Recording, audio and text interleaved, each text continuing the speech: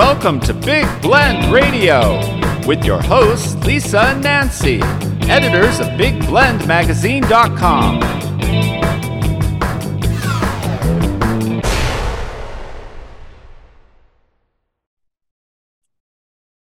Hey everybody, welcome to Big Blend Radio's second Friday food, wine, and travel show with the International Food, Wine, Travel Writers Association. We do this every second Friday. We get to chat with travel writers and photographers about their craft. We talk about their recent travels, their adventures.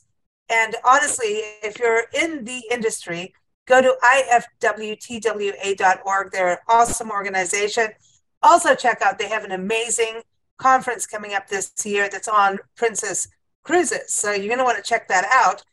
And speaking of cruising, we're welcoming back travel writer Deborah Denning-Rillette. She is known as the Tropical Travel Gal, and she's joining us to talk about her cruise that wasn't to the tropics, but to Alaska. But she went in the summer because she's smart, and she's going to tell us all about her adventures there. Her story is up on nationalparktraveling.com and will be in the upcoming issue of Parks and Travel magazine. So welcome back, Deborah. How are you? Thank you so much. I'm great. Good to be here. So going from like tropical beaches, because I remember the last time you were on the show, gosh, that was a while ago. Like when I think back, it was a few years. 2 or 3 years. Yeah, everything, when you travel so much, you kind of everything gets compounded in a way. But I remember you being on the show, and I think we were only audio at that time too. Right. And you were talking about how, the beaches and everything. And then you were talking about even how you like to collect sand, and that you have a collection of sand. Some people, collect flowers and hippos or frogs. I'm a frog collector, but sand. And then I thought about you and shells. So going to Alaska, did you collect sand in Alaska? That's why I had to ask the first question. I wish we were never really at a beach to get a sand sample. But no, I did not. No glacier samples?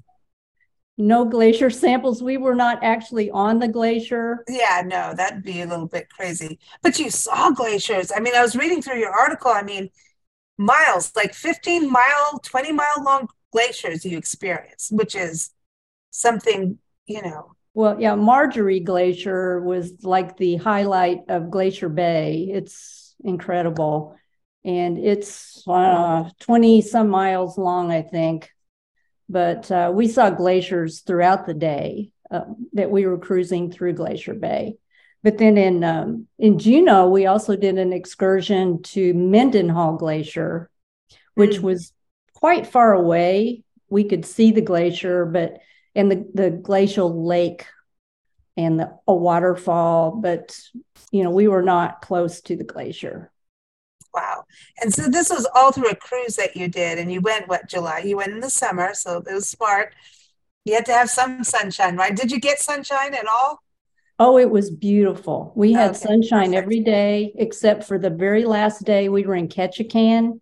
Our last port was kind of cloudy and misty, but it never really rained. And from what we understand, Ketchikan is kind of known for being rainy. But otherwise, we had bright sun in the high 60s, low 70s. All we needed was mainly just a light jacket occasionally. And it was just glorious. And we were on the Holland America Koningsdam ship from Vancouver. We started in Vancouver. And the Koningsdam is one of 3 Pinnacle class ships that Holland America has out of 14 ships. And it was just a 2,650 passenger capacity. But the week we were on, the first week of July, there were only about 2,000 passengers. This is really great that we're even talking about this time, because people are like already thinking summer, what are we going to do? And it's time to plan now. I wonder if it's already booking up like to that capacity level for now. I think it's definitely time to start looking and planning. Although, I mean, we didn't plan that far ahead, but it's definitely worth taking a look at. We had a veranda cabin, which I would highly recommend. So you can walk outside and watch the glaciers and watch the scenery. No way, right from your doorstep. Like, literally. Wow. So, I mean, that's just so iconic. We see about the glaciers melting and everything, right? And you see it on the news and you hear it on all the climate reports and everything.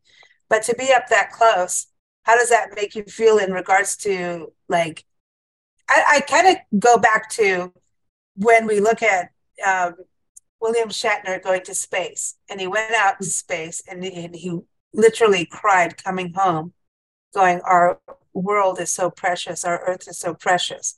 And I feel like everyone I know that goes to Alaska and experiences what you've experienced has that same feeling of, and especially friends also in Antarctica, they've gone there, and I know so many scientists and artists and people have done that. They come back and they're like, this is real, man. You know what I mean?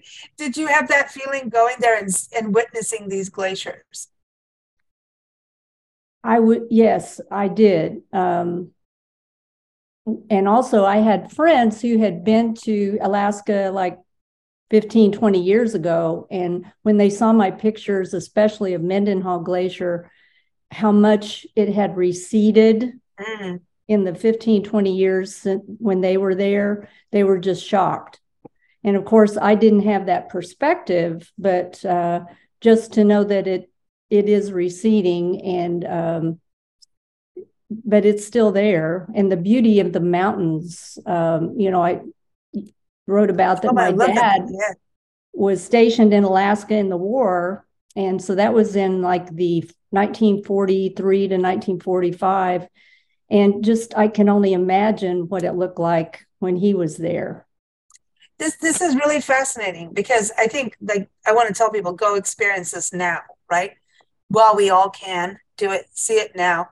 When we lived in Kenya, we have a storage unit, and it's really mostly Nancy's art and slides of photography from Canada, America, Africa, mostly England and Great Britain. But she has photos of Mount Kilimanjaro when it was really snow-capped. She has photos of water holes where you see just incredible diversity of wildlife species.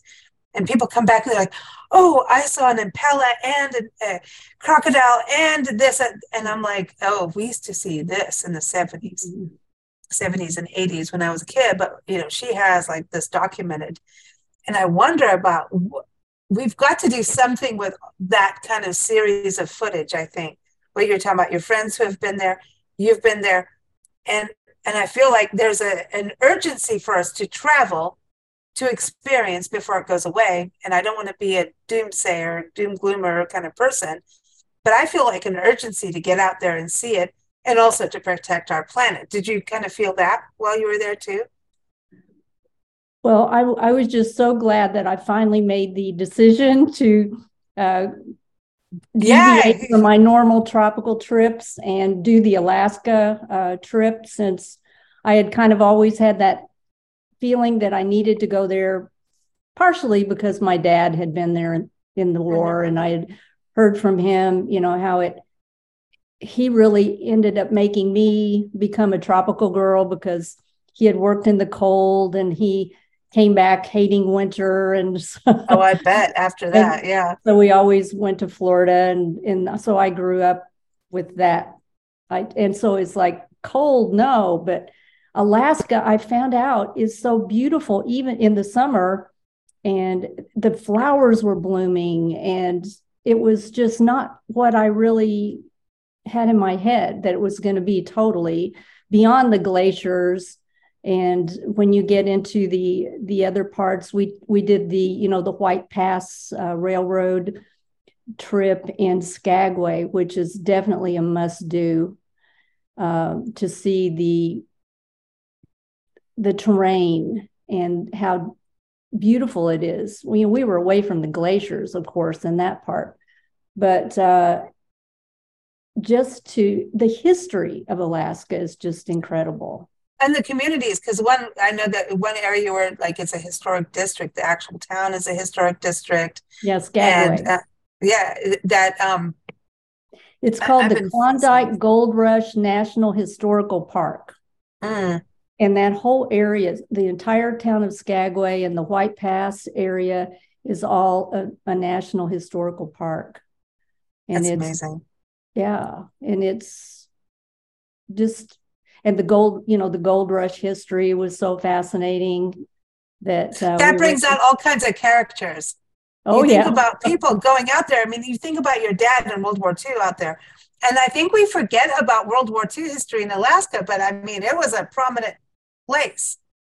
You know, even my today. Dad was, he was a stevedore foreman with the Transportation Corps in Skagway. And he was responsible for the loading and unloading of all the supplies that came in for the military.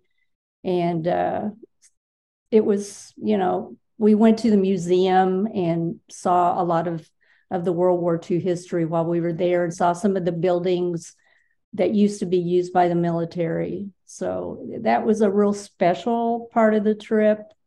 But I would just say there are so many excursions you can choose from when you do an Alaska cruise too.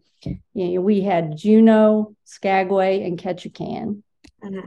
And, in Juneau, we did the Mendenhall Glacier. We went to a salmon hatchery, and then we did a salmon bake out in the open, which I love salmon. And so we were able to, have our fill of fresh salmon. Another in Skagway, we went to a little restaurant and had halibut. And then in Ketchikan, we went out on a crab boat. And that's a whole different thing, going from a cruise ship to the crab boat. Yeah, we went out on the boat, got to pull up the crab pots and see the big Dungeness crabs, and then got to go to the George Inlet Lodge and eat our fill of Dungeness crab, which was the best imaginable. Wow. Well, it's really interesting about how seafood is. It's like you could go to Louisiana, it's going to be a different taste, right, than when you're in Alaska and getting crabs, and it's just that different thing, which I think is special as part of travel, is eating the local cuisine and really getting out. Like I think what's great is about, you go on this Holland cruise, and you have these opportunities to do all these different excursions and choose from the excursions. So it's not like when you come on this cruise, you will learn about World War II history, whether you like it or not. But for you to go out and have this connection with your father's history, I think that that is when we get into authentic travel and memorable travel. I mean, you could see what your dad went through in that museum, right? You're able to stand where he was, right, at some point. A couple places we were, yeah, because because of things that I had found in his box of Army things. Yeah. So in Juneau, we got to go to an old hotel where he had eaten dinner, at least. I'm not sure if he stayed there, but the hotel is still there, the historic Baranof Hotel. And he was there on July 4th, and we ended up being in Juneau on July 4th. And so we took the menu of the restaurant and went to the hotel and took pictures and talked to them. And that was real special. And, but. That's amazing, that family history, to be able to experience that where someone has been. And we talk about this on shows. And I think we can talk about it all we want, but until you actually experience it, there's just some deep pull in our hearts that you can't even really explain it. I don't know if the arts can do it maybe better in writing and music and film, but there's something that just is so core, when you have that experience. It made me feel closer to him. He's been gone since 1984. So I wish now I could talk to him a lot more. Just about call him up like, Dad, dude, I went there. You go go around the corner. I saw so-and-so do this, But to understand what he lived through too, the terrain is also a special. I do have other things. I'm going to write a separate article about that because I think it's so special. But about Holland America, I think it's really fascinating that Holland America has been cruising Alaska for 75 years. Gosh. I They didn't marked realize that was 75 years cruising Alaska wow. in 2022. And so they have been the Wow. They're longest, pioneers. Yeah. right. Well, pioneer stock of Alaska, right? That goes well. So just think that was what, back in the 50s? Yeah. So they're the longest. And also in Glacier Bay, only 2 cruise lines are allowed to cruise Glacier Bay National Park every day. And they are one of the 2 cruise lines that have that authority. Wow. Well, I think they have to balance it, especially when we get into national parks. There's a balance. I mean, even now we're getting into, it was weird over the pandemic. People started to realize, oh, we love our outdoors. We understand why we need to take our dogs for a walk. All of that happened in our community parks. They're like, oh, yay, we need them. But our national parks also saw this incredible spike in visitorship, which is what we do as we travel the country.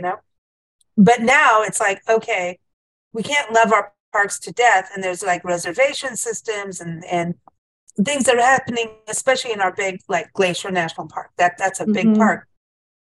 Yeah, Mountain Rainier National Park is going to happen. And certain places, you may need a reservation depending on the time you go. But I think we have to have those balances of, whoever is, bringing people in and that has that approval to do that. We have to have that balance. And so it's really cool to align with those companies that do it because they also understand and respect because they don't get that qualification without going through a series of understanding, like, don't get up to the whale, you know what I mean? That kind of thing. Right. Yeah. So it seems like environmental stewardship comes from that company, the Holland Cruise. Holland America is very tied into that. And they only serve sustainable seafood. All the seafood that they serve on board is fresh. Wow. And they also have a naturalist on board that comes on board during Glacier Bay, but then there's also a naturalist on board to give talks throughout the week when you have sea days. We had like 3 days at sea. And so it was quite interesting to go to some of the presentations and meet the park rangers and oh, that's so cool. Answer questions. So were you able to get off on foot in Glacier Bay National Park? Were you able to go hike around or were you mostly on the boat when you were there? Oh, we were totally on the ship. Okay.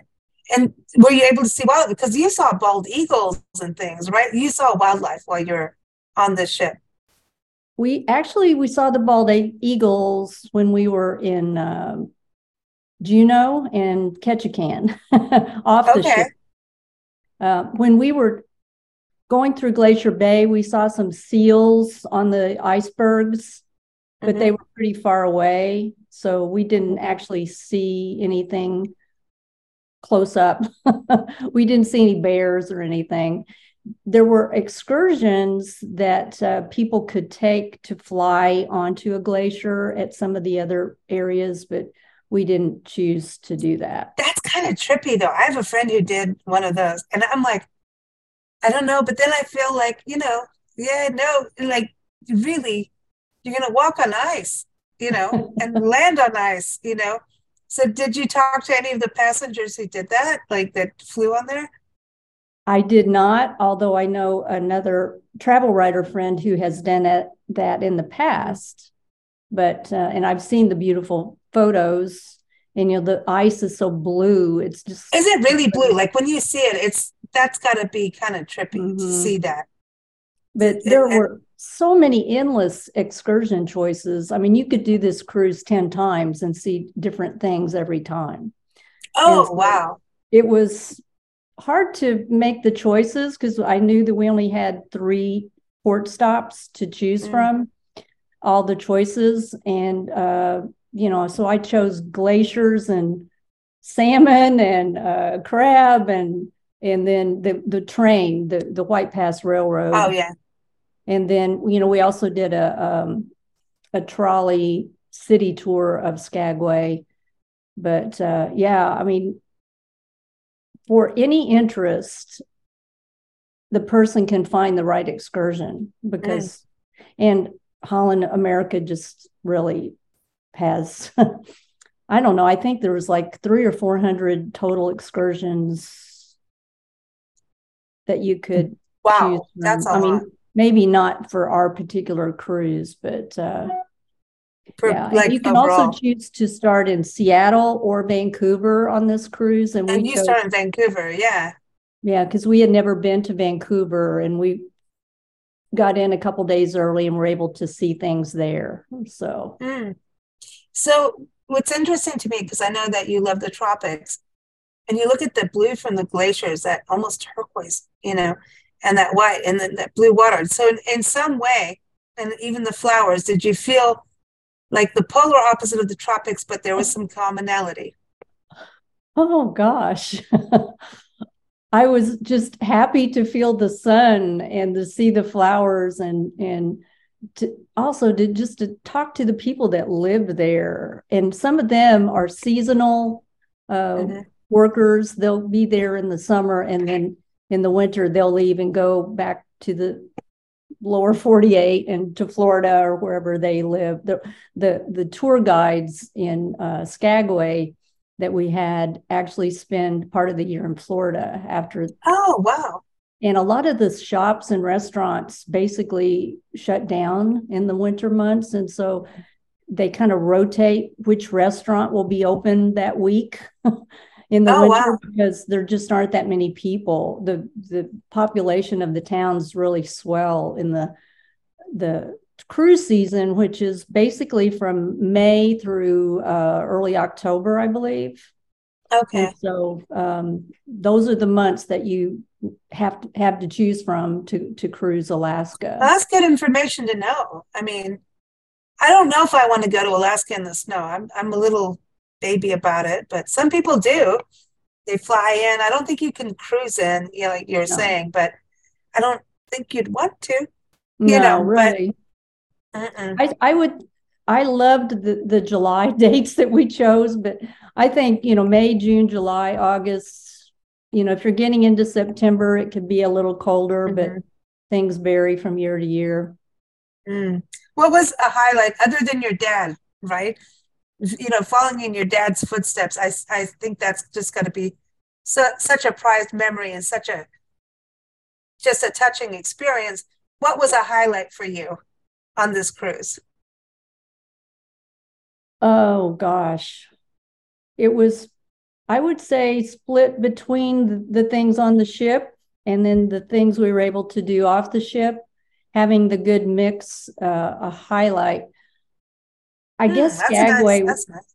Skagway was still probably a highlight because we got to spend a long day there, and we were able to do both the White Pass Railroad excursion, spend time in the town, go to a really cool little restaurant and talk to people, go to the museum, walk around the town, do the trolley tour, and the guides were so incredible. We went to the Gold Rush Cemetery, and that's cool. Skagway was probably my favorite day, even apart from my dad. It was just a cool place. Yeah, and then this railroad experience, this train experience, seems like that's something everyone must do. I would say it's a must do. Yeah, if you get to Skagway and you don't do the White Pass Railroad, I mean, the scenery is incredible. The guides are on board to kind of give you the history of the gold rush. And it just kind of really is a history lesson on top of the beauty of the scenery. It's like what you say about going on the trolley. Those kind of guides, like when you go to a town, if you can go to one of those tours first before you explore, it gives you all the knowledge you need, you know what I mean, to really understand where you are. And then, back on board, then you get to go back on board and have wonderful meals. The specialty restaurants were incredible. And then at night, the music walk is an area on the ship with several different music venues according to what you like. I like that. B.B. King's Blues Club, like No, Memphis. really? What? You have a BB King? Now let's just stop the interview on all the other fancy stuff. Let's get to the blues. You had a BB King lounge, like really? Oh yeah, with the incredible singers, and they would have the music. Then they also had comedians performing a couple nights. Oh, cool. And then another area that we really liked was called Billboard on Board. And they had like two piano players singing the old songs, and you could put in your dueling request. pianos and They weren't really dueling, but they were singing back and you could request songs, the old songs. And then there was the rock room that was not my style. It was a little too loud. So it seems like it's got a little bit for all generations and musical tastes. Like you could go from one night to Oh, I love that. Pensacola. I lived in Pensacola when I was just 21, maybe turning 20. Yeah, naughty time, right? And there was this area called the Seville Quarter, and it's still there. Actually, Visit Pensacola was on the show a few months ago, and I asked her, like, is it still there? Oh my gosh, did you go to the Seville Quarter? Yes. There's I spent a summer in Pensacola after college, so. Oh my gosh! So you go from one bar to another in this historic building, right? And one was a sports bar, which I have no clue about any of that, but it's like, all right, whatever. But then they had like the blues, the rock, all these different bands, and I was like, I am in heaven, because you could just go from, I don't know, it's just like this musical experience like I'd never had, other than going to festivals with different stages of music. But this was just so more intimate. And I feel like that's what you're saying about this cruise ship, had that kind of like, ooh. And it was all within one area. It was amazing. You really couldn't. And you don't have to drive home.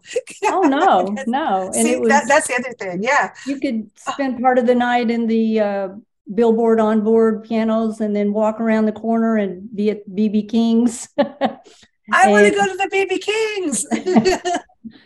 And then in the big world stage is where they had the major presentations, and they also had dance performances there as well as the educational.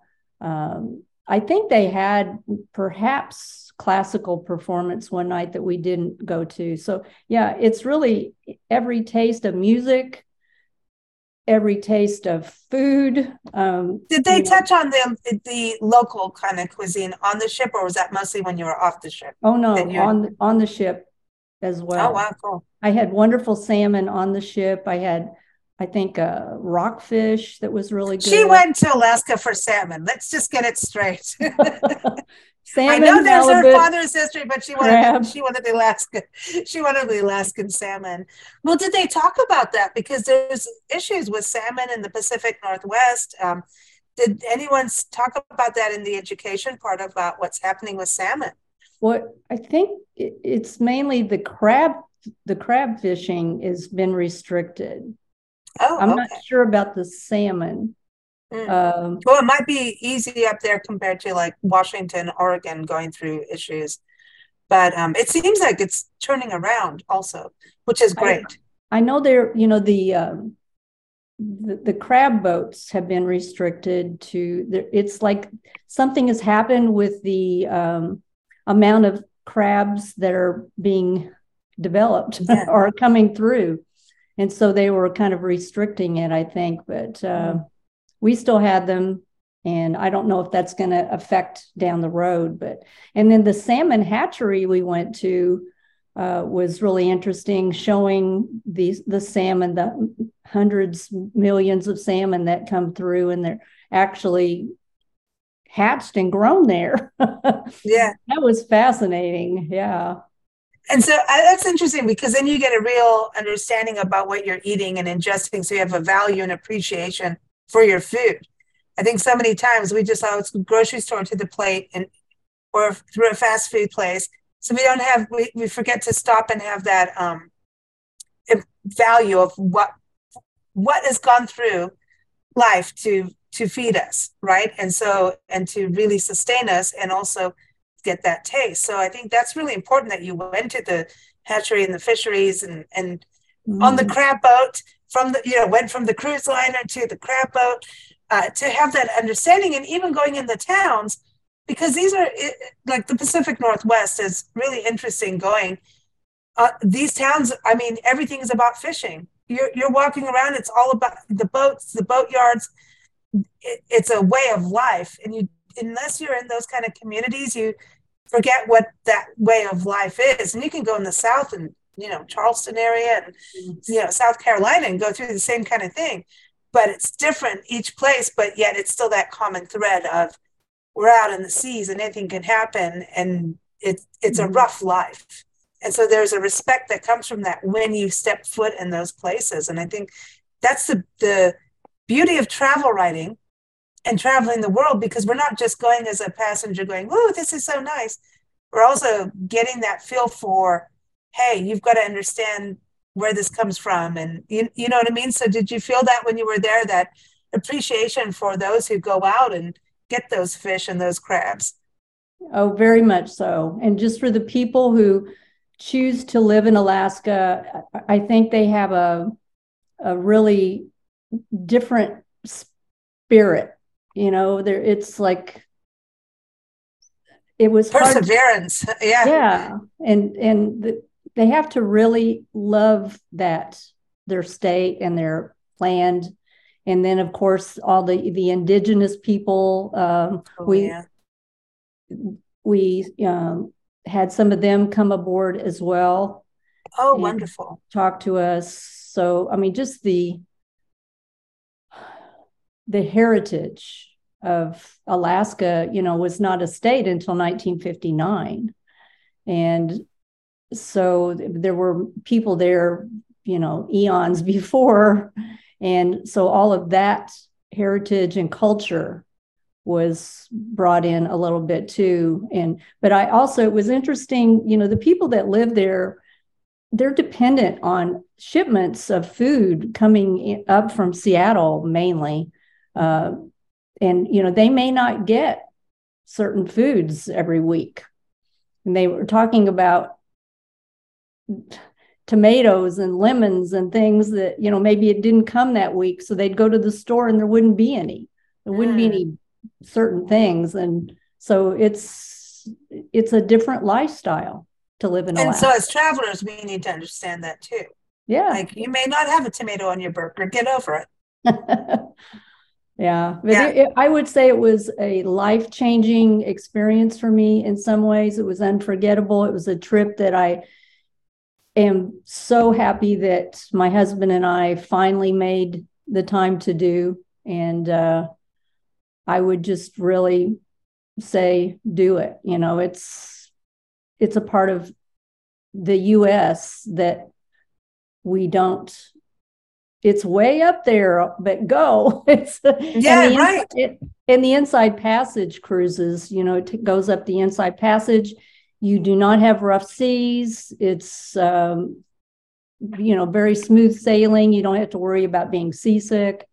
And it's definitely a trip of a lifetime. So next up, you are going back to the beach, I heard. Of course. Yeah, I haven't been to the other blue waters for a while, so we're going to the Bahamas to hopefully do a little snorkeling and scuba diving and get back under the water a bit. Oh, do you like to scuba diving? That's cool. I've only done snorkeling, but scuba diving, I'm like, I don't know, maybe because I just still have a cold, so I'm still coughing a little bit. I'm like, I don't know if I want to go underwater yet, but I think salt air and the sunshine cures everything. I'm just saying. And a Bahama mama. Yeah, I haven't been to this part of the Bahamas yet, so it'll be interesting to add to my list, add to my sand collection. I was going to say sand samples. You got to have the sand samples. So when you get the sand, I know I probably asked you this the last time, but do you take it to a lab and have it like checked out, or do you just keep them to look at them and or do you like? There's like, I know it's got to be interesting to look at. Like, a lab. Yes, on my website, tropicaltravelgirl.com, I did a blog post on how I display my sand collection and my shells. And you can see there, I put them all in little glass bottles and label them and have them displayed. And you can see all the different colors and textures of the sand. And it's just really fun to see how different they are. Some people actually put sand under a microscope. And that's what I was interested. Yeah. You can see the different crystals and the different types of things that the sand is formed from. And I really need a microscope. Yeah, that's what I'm thinking. Is like to actually see under microscopes. I mean, as a kid in science class, that just tripped me out. I was like, the world is like a kaleidoscope. We can go crazy, you know. I was just thinking about Hal Brooke today. Was talking about Mark Twain. As we record this, it's Hal Brooke's birthday, the day we're recording, and he was talking about Mark Twain, of course, and he was talking about Mark Twain was this and that. He contradicted himself so much that it was a kaleidoscope. And I was thinking about our interview, and I was like, well, that's what sand is like. It's this pristine thing, and then it gets bashed around, but it's like, I'm still pristine. Like, leave me alone. You know what I mean? So I feel like when we look at sand, it's telling this just ancient history. And to look at it under a microscope, it's like this whole other viewpoint of it. So yeah, I hope you get a microscope. You need one for Christmas. It's coming. Christmas will come soon.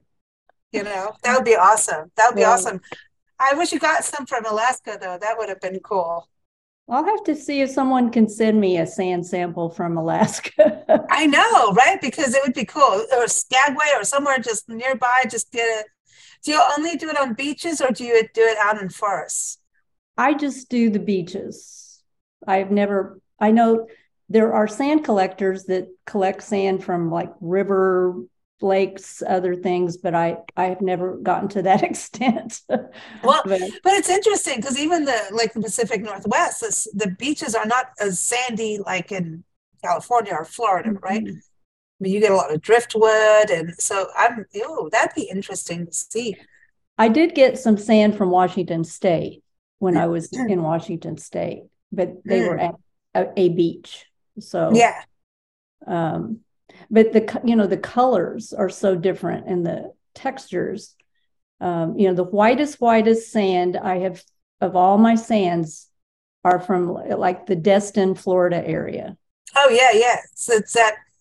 Oh, what is it? Is it quartz? That is quartz. Yeah, the quartz sand. Mm-hmm. And there are white sands, but the white, like sugar white, is really from that panhandle area of Florida. It's beautiful. It is beautiful. I mean, you can't believe it's part of America. You know what I mean? It just, we always think, these different sides, but that in-between zone of beach is so different, And it's interesting when you think about Washington State with all the driftwood, and then going south to Oregon and even Northern California, they have all the broken glass like in Fort Bragg. So I wonder how much glass gets into the sand, like how much of it is broken glass that's mixed in. Oh, I want a microscope and sand samples.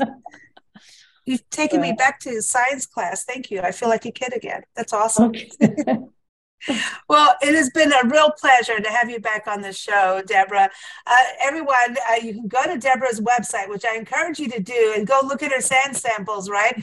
So go to, number one, let me go back. Let me backtrack. HollandAmerica.com is the website to go to learn more about going to Alaska, but also keep up with Deborah at tropicaltravelgirl.com. And of course, the International Food Wine Travel Writers Association, we do these conversations, in-depth conversations that are paired up with articles from travel writers, all members of what we say is IFTWA. So how many years do you think you've been a member of IFTWA? I know it's been a few now. Since 2018. Oh, wow. Okay, cool. Yeah, I went to the first conference I went to with IFTWA was on Whidbey Island, Washington. Oh, right. Washington. Yeah. That's beautiful, that area. And yeah, it was my kind of entree into discovering Washington State. And now I just love Washington State. Mm-hmm. But yeah, and then a lot of our articles are also on Food Wine Travel Magazine, FWTmagazine.com. It's awesome magazine. It's beautiful. I just this year was elected to the board of directors for IFTWA, so I'm getting even more involved and looking forward to our conference at sea in October. Oh, that's awesome. So you're going to be part of that. That's going to be neat because it's on the Princess Cruises. Like, yes, so it's a lot of cruising. And from what I've heard, like this 360 experience on the Princess Cruises. We had John Paget on our show, the chair or the president of Princess Cruises, on just a few weeks ago. And I mean, this is some incredible experiences some of the IFTWA writers have already had. And I'm like, I want to go and have lavender float off my plate and bees and, this, I want to go, Yeah, I haven't been able to do that yet, of course, but, Princess Cruises and Holland America are related. They're part of the same umbrella cruise organization. Under Carnival, maybe, all under Carnival. I'm maybe? not I don't sure. know. I don't know, but like they're doing the right stuff. Oh yeah. Yeah. And Rudy, the chef that's kind of like over all the chefs, is going to be on our cruise. He was also, there's a Rudy's Celle de Mer, one of the specialty restaurants on the Holland America Koningsdam, was just my favorite meal of the week. And he is the originator of that restaurant. And cool. And he's also going to be part of our conference at sea. So that is fantastic. Looking forward to that. And everyone, I know we're going to be doing a show on the conference coming up in May or June, so watch for that. And go to ifwtwa.org because registration is open whether you are a member or not. And honestly, I just say, just become a member. Go become a member and be part of it, like the whole experience, because for members, like you get to be part of the fam tours and everything that happens. So if you're a travel writer, photographer, author, this is a place for you, but also the destinations, because everybody networks. That's what's so cool about these conferences, and just IFTWA as a whole is, what I see is just like everybody comes together. And I think that's important. Even during the height of the pandemic, what IFTWA did, they didn't go, okay, the pandemic, we're shutting down. They went, we're going to town. We're going to do webinars. We're going to get everybody on board. So that to me was amazing what happened, so very cool.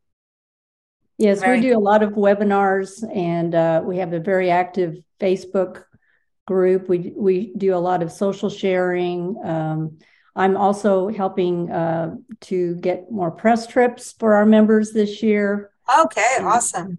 So yeah, we just have a lot of really neat things going on. I'm really glad that I found this group and that I've been able to be more a part of the organization. Yeah. And last year I was with Linda Milks that you interviewed recently in Olympic National Park for that trip.